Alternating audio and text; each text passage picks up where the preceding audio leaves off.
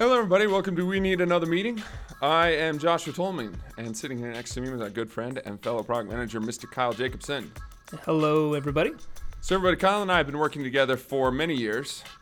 A long time. Since product was invented, since back when it was project management, and then fortunately we fixed it before SaaS. And there's been this common trend across all the companies that we have worked at. That is that we want to move up market. We want to go after the enterprise. We want to enterprise our product. That's right. So we thought that would be a good topic to talk about with everybody else because this comes up all the time. We want to enterprise our product, and that is simple. It's just not that simple. So we thought that'd be a great topic to talk about. So Kyle, why is it that every company that we go to wants to enterprise their product? Money. It's always about money. And the interesting thing about this, Josh, is that my experience has been every company that wants to move into the enterprise space, they want to start with the product. And I think a lot of the company leaders that we work with believe that the organization is going to change if the product changes. But the reality is that it's not just the product. It's the entire machine. It's the entire organization. We're going to talk about that in just a few minutes. But you ask why. It's really about money. Yeah. You can't enterprise your product. You have to enterprise your company. That's a whole lot more than just adding SAML login or something else like that. But money, and to be more explicit on that, it's all about customer acquisition costs. Because I think most companies start out, and they, particularly the SaaS companies that you and I have worked with, they start out and they're solving some pain for small companies. Maybe 50 employees, maybe 100, a couple hundred employees. That would be a big company. And average deal's really small. Yeah, I mean, if they're making a few $1,000 a month off an account, like that's a great deal. The sales cycle's super short. Sell process is easy. Yep. You're honing in how you talk to the market at that stage of the company. And yep. Well, then eventually someone comes in with an MBA and says, hey, we can go sell to these bigger companies over here. And the primary reason for that is because of the acquisition costs. Because you make more money with them. It costs more to make more money with them, but if you get more of them, the acquisition costs are lower. Does that make sense? I feel like I stumbled all over that. But yeah, I really did. That's for sure. But if you can get a few thousand companies paying you a lot more money, that's a whole lot easier than getting 10,000 companies all paying you a little bit. That's right. It's just a lot easier. And the acquisition being your marketing efforts, your sales efforts, your retaining, think about retaining 10,000 customers versus retaining 100 customers. No, absolutely. It's much easier a job. Flying a salesperson out to go demo the product to them. I mean, all of those costs certainly play into it. So companies will start out with this like couple hundred employees, and then like I said, that MBA comes in and says, we're going to go pitch after these companies over here, and we're going to move up market. And that's primarily why we were both, just so everybody knows, Kyle and I, we were talking about this before, we were both at a project management software company. It's where we worked together. And we used to like celebrate how the number of companies who were using us was going down. Like that was considered this like great thing. We're making the right move in the right direction because every year they would up the sales floor. We'd price out more and more of our current customers because even though the number of companies was going down, the amount of money we were making was going up. We were making more money off less accounts, and that was our CEO's strategy. He came in with that strategy. Like it was kind of funny how much they would celebrate how much fewer companies were using us now. Yeah, I do remember this. And the other thing is that there's just more money to be made in the enterprise space than there is in the other markets. If you break down the market altogether, right? There's far more companies in the 0 to 10 range than there are in, say, a 10,000 plus employee company. But you're still going to make more money off of those very few opportunities. And there's more money to be spent in those very few opportunities than what you get with that huge number of 0 to 10 type employees. Josh, I think you had some stats on that. I do have some good data. So I got this off of, the blog is called compile.com. They're referencing U.S. Census and IRS data. But they mentioned 96% of companies in the U.S. have less than 50 employees. And it's crazy. You look at this chart, and like less than 10 employees there's 4.5 million companies with less than 10 employees. And then you go up to the 500 to 1,000 employees, 1,000 to 5,000, 5,000 to 10,000, which is generally where we're trying to sell with the companies we're at now. And there's not even 10,000, there's not even 20,000 companies in that graph. And there's 5 million at the sub 10 employees. So it's kind of crazy when you look at this chart and you say, that's where everybody wants to move. They want to move up here where there's only a few thousand companies, but they want to do that because those few thousand companies generate 80% of the revenue that's made across all of those. They make tons of money up there with those few really big companies. So given that, Josh, when should companies enterprise their product? Let's phrase it as enterprising your product. When should they? I think it depends on a couple different things. Curious your thoughts on this too. So it feels like you grow at some point where you realize that those SMBs, those small companies, and largely it depends on your product and what it is you're trying to do for them. So it's a hard question to ask in terms of when, but you got to look at your acquisition costs and say, are we making more money than we're spending signing on these companies? Right. Now, if you're an Intuit using, I don't know, TurboTax or what's their accounting software or something else where people can just sign up by themselves, there's clearly still some costs, but they're going to be pretty low, and those costs are going to be distributed across all those accounts. So in the end, you're going to make more money. But if there's some human involved that's doing something, and in most B2B software there is, you got to look at that cost and go, this doesn't make sense anymore. We have to find bigger companies that justify this cost. Well, I don't know. What do you think? Did I miss anything there? No, I think a good rule of thumb is when should you start to enterprise your product?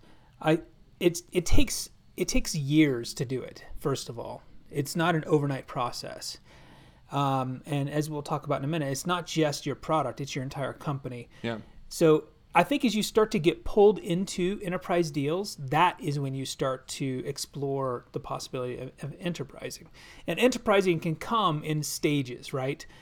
You think about enterprising on one end of the easy end is, hey, just having some kind of legal documentation or legal agreements that enterprises are willing to sign. Yeah. That's a very easy thing to accommodate. Whereas you look at internationalization and localization of your data and your product, that is the other extreme far end. And in between is about 4 to 5 years. Yeah. And it's that 4 to 5 years is really tricky. So I would say when should you do it? It's when you start to get pulled into those deals. That's when you should start to kind of chip away at enterprising your product. And that's what I would suggest. Here they reference where I'm working now, Apple.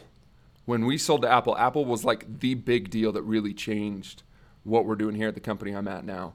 And when we sold to them, like that apparently was the first like really big enterprise deal. And it led to all sorts of stuff, both on the software side, on the customer success and support and all of that kind of side. Like I would bet most companies, there is that one account they sold, one or two, or maybe I don't know, maybe there's a group of them that really kind of drug them up market and made them go, oh, maybe we should move up there, because if we just sold 4 or 5 of these, that's our whole year's quota right there, and we're all done. I'm betting there's something like that in almost every one of these companies that have gone through this. So absolutely. But we wanted to try to kind of paint the picture of what to expect. So particularly any product people out there, if you're at a startup and your CEO comes and says, oh, we just need to enterprise, we're going to go up market, and it'll be really easy. It'll just take like 3 sprints. We just need to add SAML support, right? Single sign-on. Done. That's all we need. Yeah. We wanted to give you some sort of preview into what all is entailed across all the different parts of the company that we've seen. And this is hardly an exhaustive list. It's just kind of what we think. Yeah, and before we even get to the product piece, about what you need to do for your product to make it enterprise worthy, let's talk about all of the other functions of your business that you need to make sure are also performing at an enterprise grade. Because if you have an enterprise product, that's one thing. But if you don't have, for example, enterprise support around that, it's going to be troublesome. So let's start with the very beginning of most businesses, and that's marketing. So they're going to have to change the way they speak to the marketplace. They're going to have to also consider offering enterprise packages or solutions that are developed just or kind of carved out just for the enterprise space. So they may have new names for the products themselves.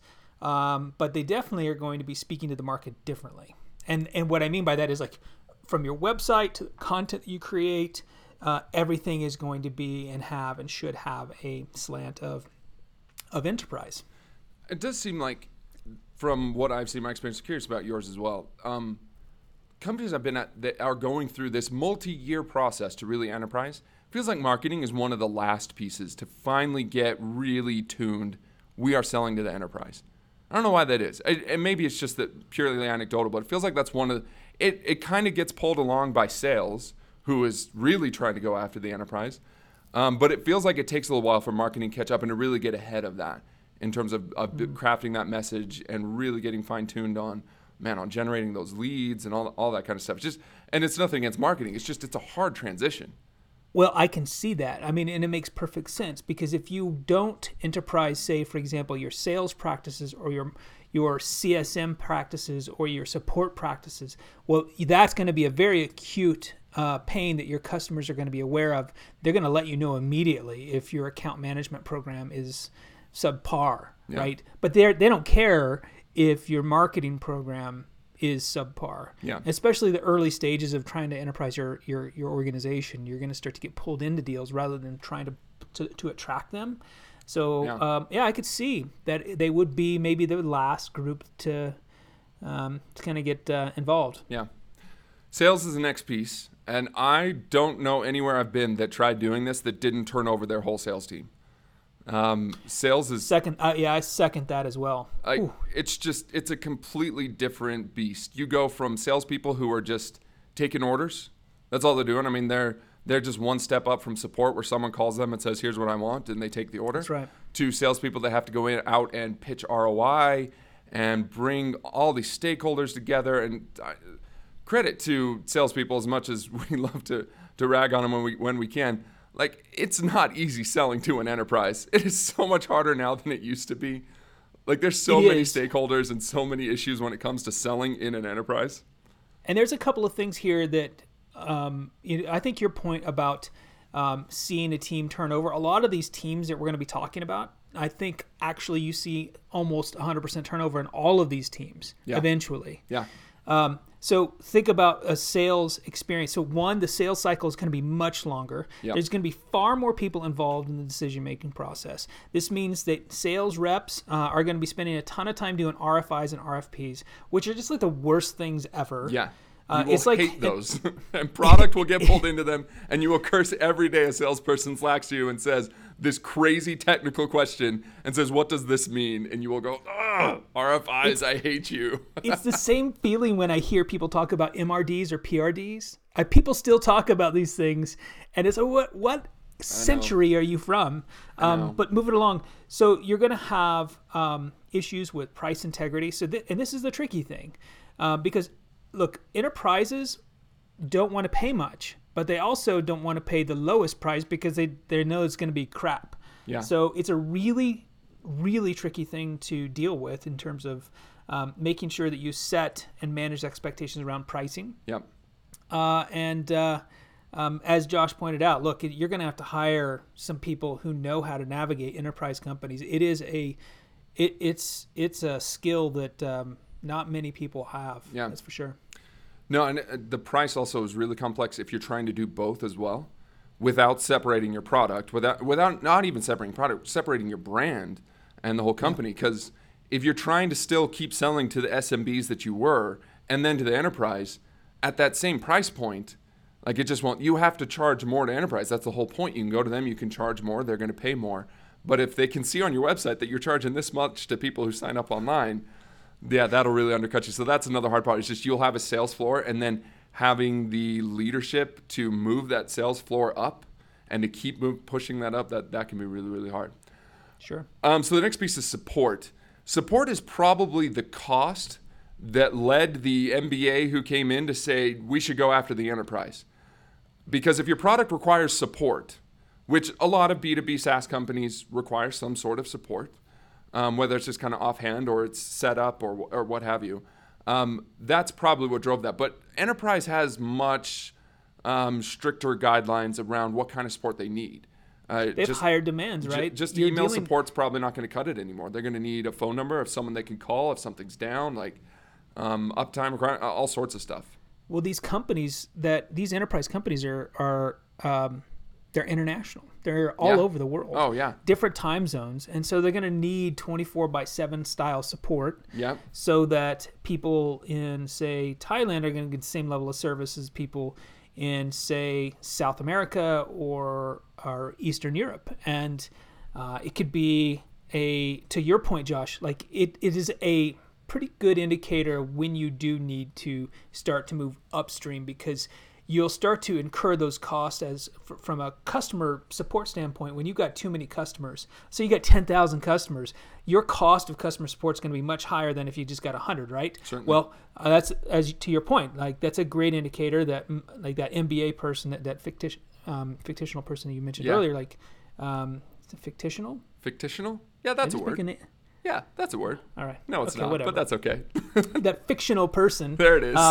There we go. Is going to identify, hey, look, your customer success your support program, the costs are just way too high. Let's start to target markets where that's not as significant of an issue. You mentioned languages and all those different regions as well, and that strikes me fictional? in the fictional MBA. But no, it just strikes me how back to you don't enterprise your product, you enterprise your company. Like you're not done when you've translated your strings into 6 different languages and you go, okay, we're done, or 20 or 30 languages or however many you're going to support. You can't just go, well, that was easy. We just need to translate these strings and we're done. Now we're an enterprise product. Oh, no. You have to offer support in those languages. So someone's going to call from India and you have to be able to give them support. And it's just, or do you, and just defining that, again, it's not just enterprising the product, it's enterprising your whole company. That's right. And customer success, a lot of companies have these, especially in the B2B world, where it's really account management, but it's kind of account management on steroids. Yeah.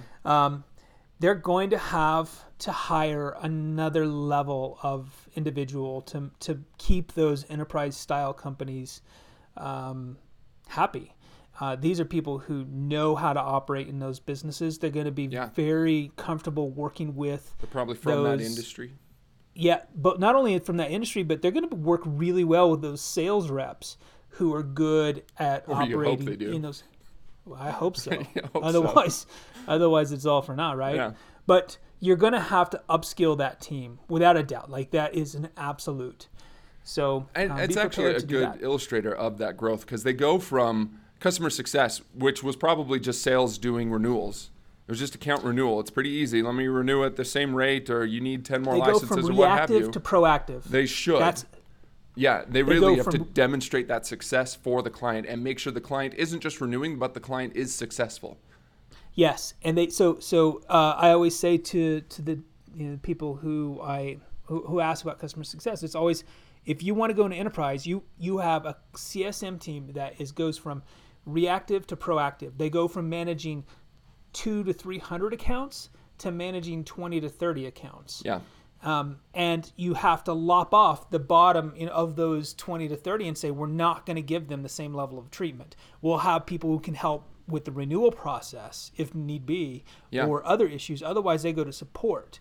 And so that support and customer success and that sales program really needs to get developed with the enterprise in mind. Yep. Otherwise, it's going to become unsustainable. The cost that you're trying to save with the acquisition of those new customers is going to be a wash if you don't have the right sales support and CSM model. Yeah, I felt like I probably said on this podcast once or twice that strategy is not what you choose to do; it's what you choose not to do.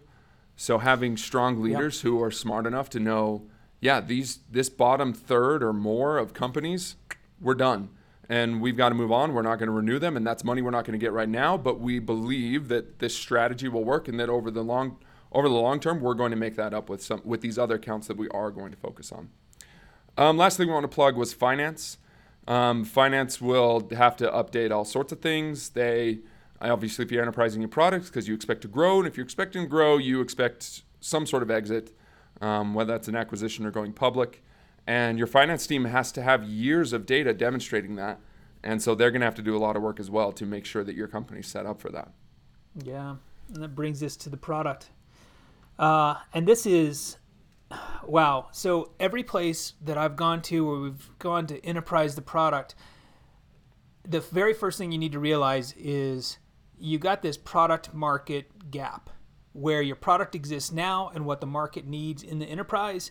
That gap is going to be really wide in the beginning, and all you need to recognize that, and you got to recognize in your sales process that you're going to lose more deals because of that, and you need to be okay with it. Yeah. While you're making the investment in the product to close that gap over time, and because you just can't do it over a weekend, you can't do it in a sprint. No. It takes years to do it, and so you just slowly chip away and focus on that strategy of providing an enterprise-grade product. And so just recognize and recognizing in the beginning that you aren't going to have, you're going to have this huge gap between where you are and where you need to be, and being okay with that and being comfortable with it. Because if you're not, what you're going to do is you're going to have a lot of false starts.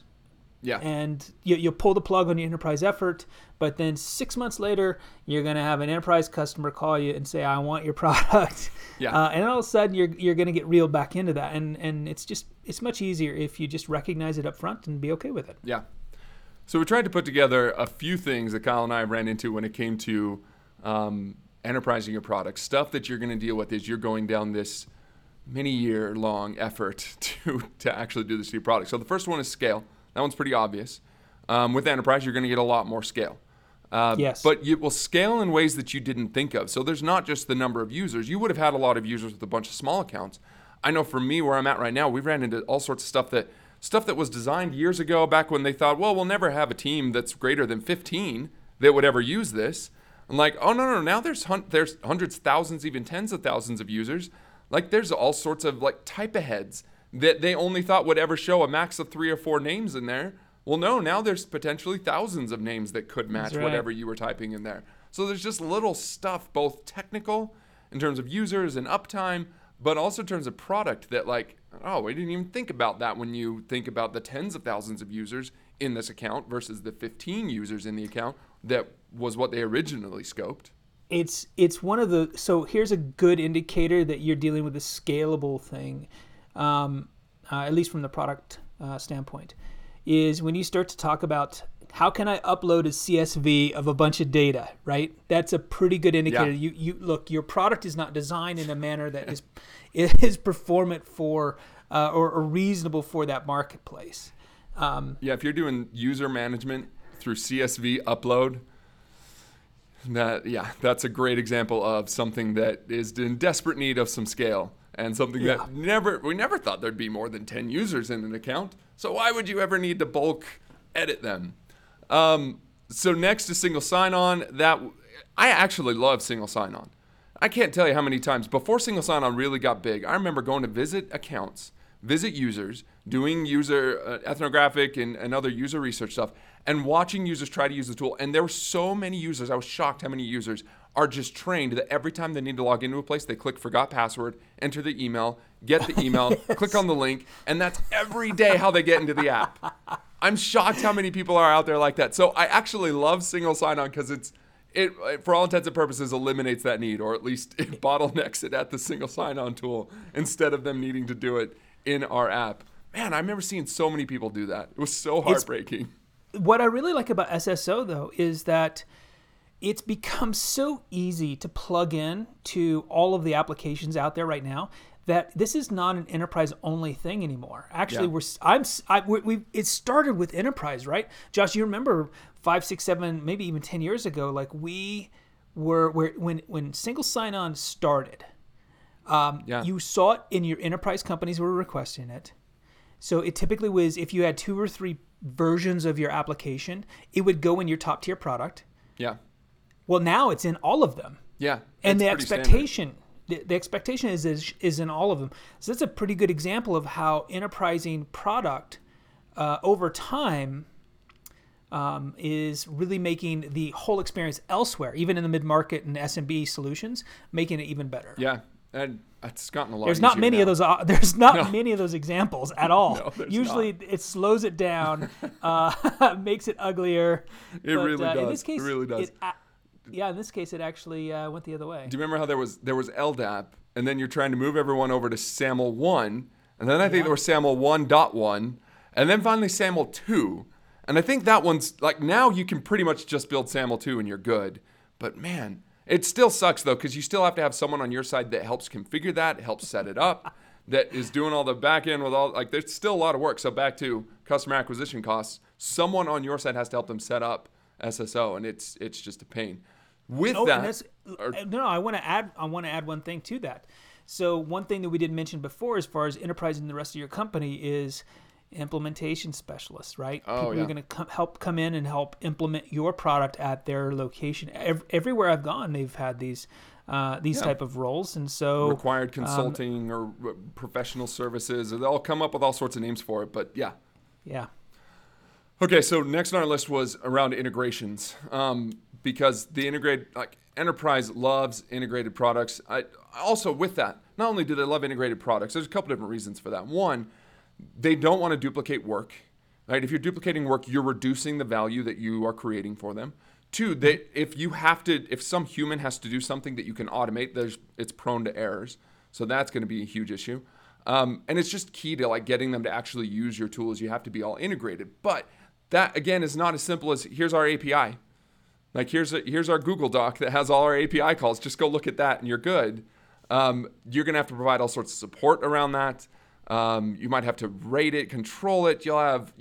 And that's just if you're working directly with the client. Then there's all the middleware vendors and building an ecosystem around middleware vendors.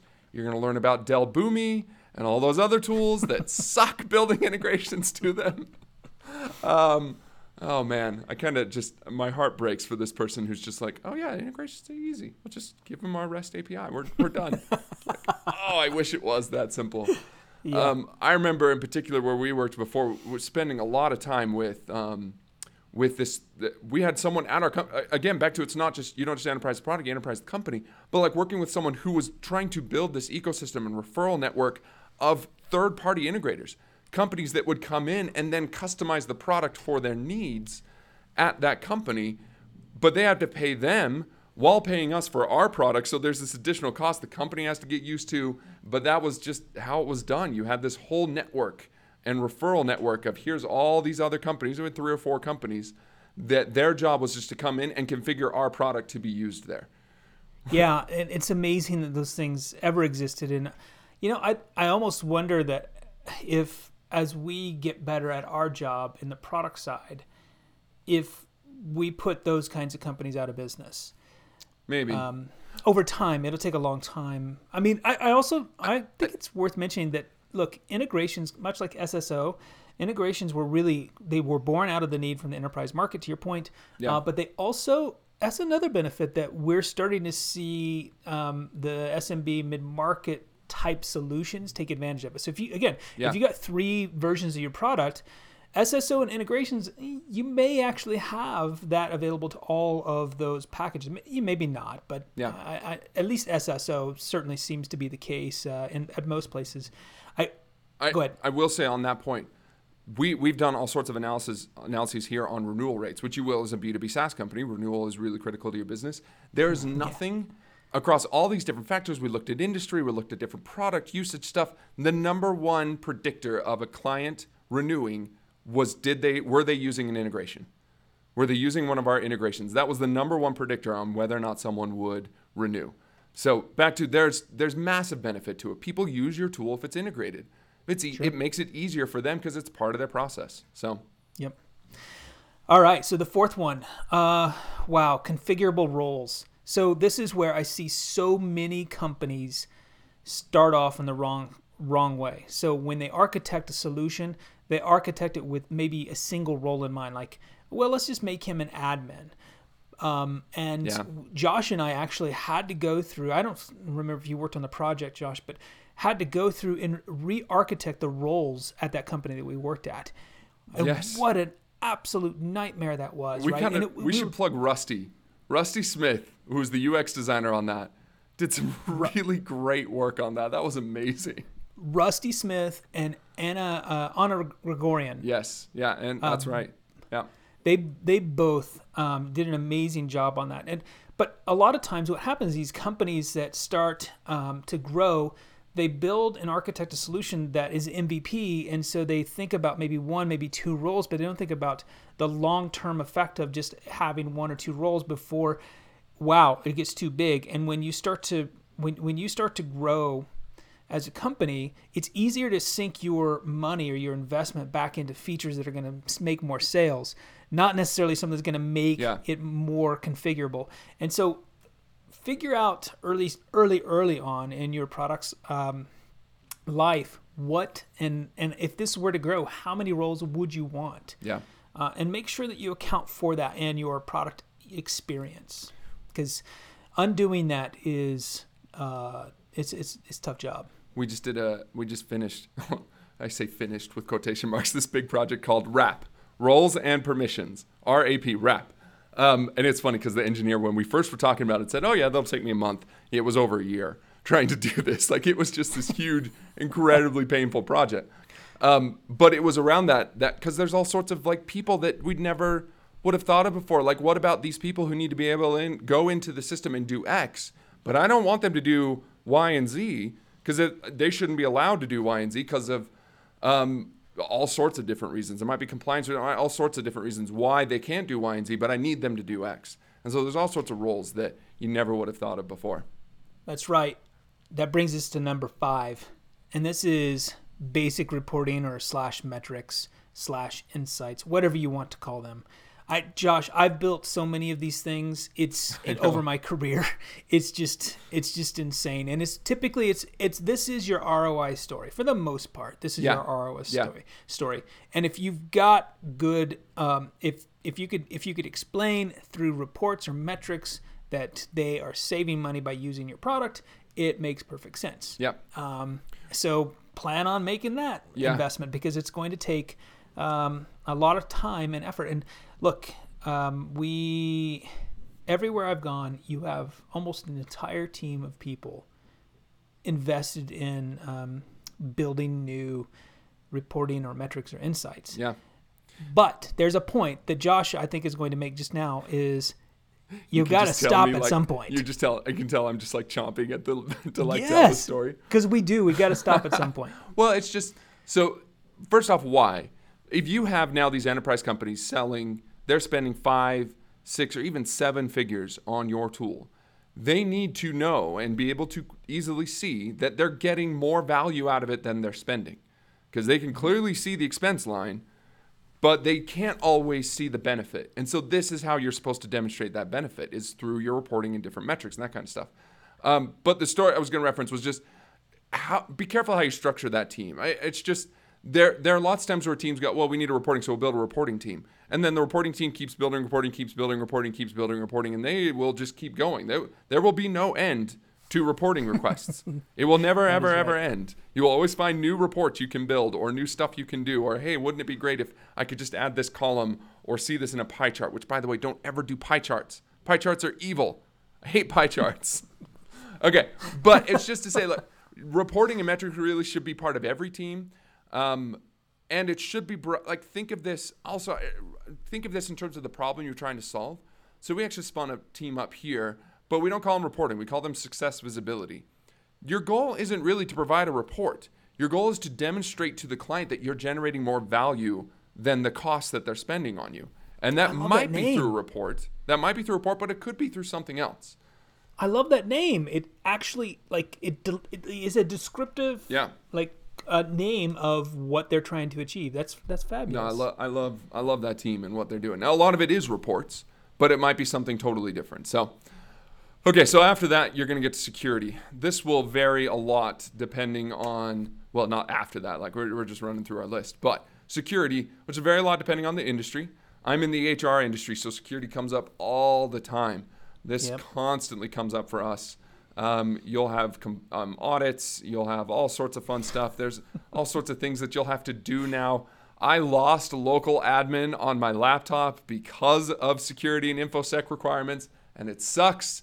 I miss local admin on my laptop. I miss being able to, while I'm on a trip, play a video game, but now I can't install a video game because I lost local admin because of security requirements around who has what permissions and data and all sorts of stuff. There's all sorts of crazy loopholes that we have to go through just to be able to view data, and we have to do it in this Amazon web server hosted in, like, there's just, security will become a major, major, major issue. It certainly will. Yeah. You'll probably end up hiring people for that. But let's talk about internationalization and localization. Yeah. So this is a massive investment, and probably, I mean, Josh, what do you think? The last investment you should be making as you start to enterprise your product, it should be incrementally done over time. Yeah. Maybe you start with localizing your product using You're going to like find different someone strings. who can translate your strings for you. Yeah, but The then, first like, time's hard though, because the first time you realize how many strings you have inside your app that can't be localized, or they can't be translated because of, you've got this variable input here. So the first time's actually really hard, and then it gets a lot easier to add more languages. And then you go to a country where they are very verbose in their language or their word length, and then you realize it doesn't fit. Yep. In your UI, and then yeah. you go back to redesign. You only thought 45 characters was more than enough. Why would they need more? Oh, no. They need more than 45 characters. Yeah. Those countries, they For just that need title. to truncate everything, right? Yes. But date formatting. Ugh. yes. Date formatting. I just ran into a date formatting issue a couple of weeks ago. We were having a bug, and whammo, like, it was just a silly date format issue over in Europe. I'll tell you. It takes a lot of time to make those things done. And look, when you go international, you don't just go international. You start with specific markets. So you start with Australia, the UK, you start with Canada, then you move into Western Europe, and you target countries where languages are spoken most likely, like German, Spanish, Yep. and then you start to move out from there. But you don't just say, "Hey, we're international." Like, you have to actually chip away at those languages and those markets. Otherwise, This is you don't have a product. This is all assuming that you're a U.S.-based company trying to grow outside the U.S., but certainly, you're going to follow culturally places that are similar to where you started generally, because they're the ones that are going to adopt your product the most easiest. I got to mention something though. We had in our app where it would say, "Hey, first name, hey Gary, hey Jeff, hey Jill." It would just say that at the very beginning at the top, which was great here in the U.S. Like, people really liked it, and we got really positive That's feedback. right. It's like, hey, this tool is kind of hip and nice to you, whatever. Like, hip, yeah, that's what they'd say. But we quickly went to sell in the EU, and they're much more formal. They don't like That's that. right. They're not Mr. okay with Solomon. calling people by their first name. They are Mr. Smith and Mr. Jones and Mrs. Like, they're much more formal. So it's kind of funny how many changes we had to make for little stuff like that. That just like, oh, come on, relax. Why can't we call you by your first name? Oh, no. They don't like that. We're a very professional organization over here, and we want Mr. or Mrs.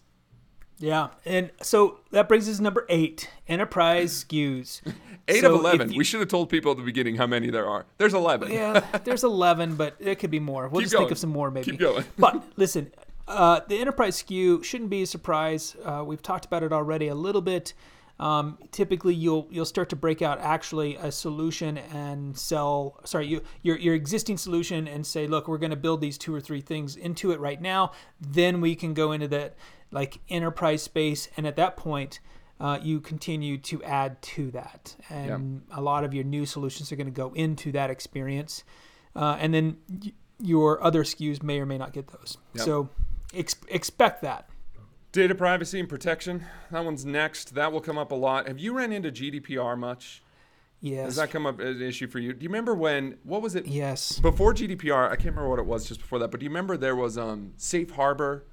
There was Safe Harbor, and then there was something else, and now there's GDPR, and it's just like, this will constantly keep changing, keep evolving. It'll be great. You know how it's going to happen, someone who's listening to this, is you're going to be selling your product just fine, and then all of a sudden you're getting an email from someone that says, you're compliant with XYZ, right? Blah, blah, blah. And data privacy and other kind of stuff. Like, And you then can do everybody's this, right? going to scramble. Literally everybody in your business is going to scramble. Like, what are they talking about? Well, the first thing you're going to do is you're going to Google it because you have no idea what it is. And then you're going to be like, well, this doesn't apply to us. Of course not. And then you're going to send it off to whoever your external legal counsel is, and then they're going to go, oh, no, this definitely applies to you. And then you're going to go, suck. Now our whole roadmap is trashed for 6 months because we got to figure out how to remove this data just to be for data privacy. And this really just tied to number 10 as well, which is compliance. Both will come up. They are different, but are 9 and 10, data privacy, protection, and then compliance. There's so much stuff. I mentioned earlier, our product is used in the HR space, in the HR industry. And there's so much compliance stuff that we have to follow. Again, related to security, related to the data privacy, GDPR, all sorts of fun stuff. FCRA? No, we don't run into that one because we don't have any financial data. So fortunately have that. But I'm sure someone else listening to this probably does. And they're probably Googling that right now because they're like, oh, wait, does that apply to us? Yes, it does. And it sucks. So you're going to run into a lot of issues. You'll run into a lot of issues with data privacy and protection. That's really being pushed in the EU right now. They've just got much stronger laws around what is protection of a consumer or an individual or user. And that's where you really kind of run into that. So as you do grow your products, you're going to, you move upstream. So from SMB to mid-market up into enterprise. Those enterprise companies are going to have locations in the EU. When they have that, they're going to have people who are going to be protected by the EU standards. And they're going to ask you questions like, are you compliant with GDPR? Yep. And the answer is, what do you think of GDPR? I don't know. Like just as an average consumer? I'm just curious. I think for, okay. Am I speaking as like Kyle, the product guy? No, not Kyle, the product consumer? guy. We'll come back to that one. I want to ask first, just as an average consumer of software, what do you think of GDPR? I don't care. No? Because no, you're typical I don't care. American. That's your problem. You're an American. Well, I don't feel like my privacy is being. I think I just have a different interpretation of my personal privacy and protection than the typical European, right? Yeah. I'm okay with that. Now I'm sure there's people out there that would disagree, but like I don't feel as though my personal privacy needs to be protected as much as perhaps the typical European. I don't. Josh, look, I feel the same way, but I do applaud the fact that you and I we're very technical, and most people listening to this podcast are very technical, and so we're pretty comfortable. We understand more of what's going on, and we understand why it's happening and what's going. So we're much more comfortable with that, and more importantly, we're also capable of understanding what they're asking for and when to say no and to decline access and all sorts of different stuff. But to most users out there, they don't understand it. They can't understand it. Well, and that's why these laws exist. And that's why the laws exist. So there's actually a lot about GDPR that I think it is to be applauded. I know as a product person, though, man, it's tough. So to even go a step further, so you see, like, look, GDPR and protocols like that were born out of what we just witnessed a few weeks ago with Zuckerberg in Washington talking to Congress, right? He was called in to do and share information about the practices there at Facebook, and the reason why is because there were questions about the legality and the amount of sharing that was happening with people's information, and that is just a perfect example of it starting to hit the U.S. To a degree where we actually might consider some kind of regulation. Let's all hope that no regulation happens, because we all witnessed our senators and Congress people not clearly understanding what technology is about. So let's hope they don't try and regulate this. I got to plug. You got to go watch the bad lip reading version of that. They did a bad lip reading cover over it. It's so good. Go watch it. It literally has. The questions have to be better. The questions are better, but man, it's funny. You got to go check it out. Okay, so number 11 on our list, which in retrospect we should have combined two of these and done a top 10. But number 11 on our list is government. After enterprising your product, someone's going to want to go sell it to government, and man, government is like 10x on all of these things. FedRAMP. Oh my gosh, FedRAMP, the worst thing ever, will haunt you forever. FedRAMP. If you want to suss out, if you're interviewing any company right now and you want to know if you want to work there, ask them if they sell to the government. If they have a group of people that sell into government, walk out of the door. Don't turn back. But real quick, let me tell you why. I'll give you a good example. We had a sales guy who said he was going to go try and pitch our product to government. And the first thing he did was add 3 zeros to the end of every price. Of course, because toilet seats cost $10,000, right? But still, it's more expensive to support them. For the first time, I'll tell you this, you will be asked, can we host your product on premise? That's when you know you're at government. I was asked that question today, Josh. Oh, were you? Today, yes. Oh, man, and then you just die inside, and you're like, well, that's great. I'm glad we're back to 1997. You're going to host our product. Josh is right, though. Like, if you are selling into the government space, in the government market, it's just such a slog because they're going to 10x you on all of these things. And the interesting thing about this, well, I would say not only government, but healthcare is another one where it's super regulated. Now, compliance, all that. And a lot of times the people who are asking questions, especially in the government and healthcare space, are people that don't understand technology. Mm-hmm. They don't understand the regulations, and they're literally just a person who is just checking a box in the evaluation process of your product. So oftentimes you get caught in a position to win deals or close a deal or renew a deal is you're building a check boxing solution, and that's usually when you're in the early stages of enterprise. Oh, I just remembered a number 12 that we left off the list. Branding the product. Yes. Oh man, that one's also painful. We just did one where a company, like, they felt like our logo powered by was too loud. It was like, really? Come on. But no, you will have to brand. Branding will come up, branding the emails, branding the in-app experience for users, any external users to the app, branding it for them as well, because now it's not your tool, it's their company that you're representing. I will one-up you on this one. Please. Our team just reduced the size of our logo on one of our primary products just because so many people were frustrated in the enterprise space because, yes. Man. The branding is really one of those things. 7 or 8 years ago, there was so much talk about white labeling your product, right? So basically just ripping out your brand and allowing them to plug in their own brand. Yep. That pretty much, for the most part, most enterprise companies who are buying products right now, especially the acquiring teams that allow people to sign off on software purchases. Yeah. They know that's a no-go for the most part. I mean, our community stuck together and we all kind of said no at the same time. However, there has been a push recently, and I think Domo is a good example of a company that has handled this in an elegant way. If you use a product, this is Domo Plus, and then they've got your company logo. So they've got 2 logos, top left, and it's Domo Plus, Josh's whatever service, company, HR service. Coca-Cola, or Nike, whoever. Exactly. And it looks really, really nice. They've done a really good job. I don't know who did that at Domo, but they did a fabulous job. At least I think they did, because what they're doing is they're appeasing the enterprise, but also sticking with their brand. Yeah. And that right there is, I think, a good move.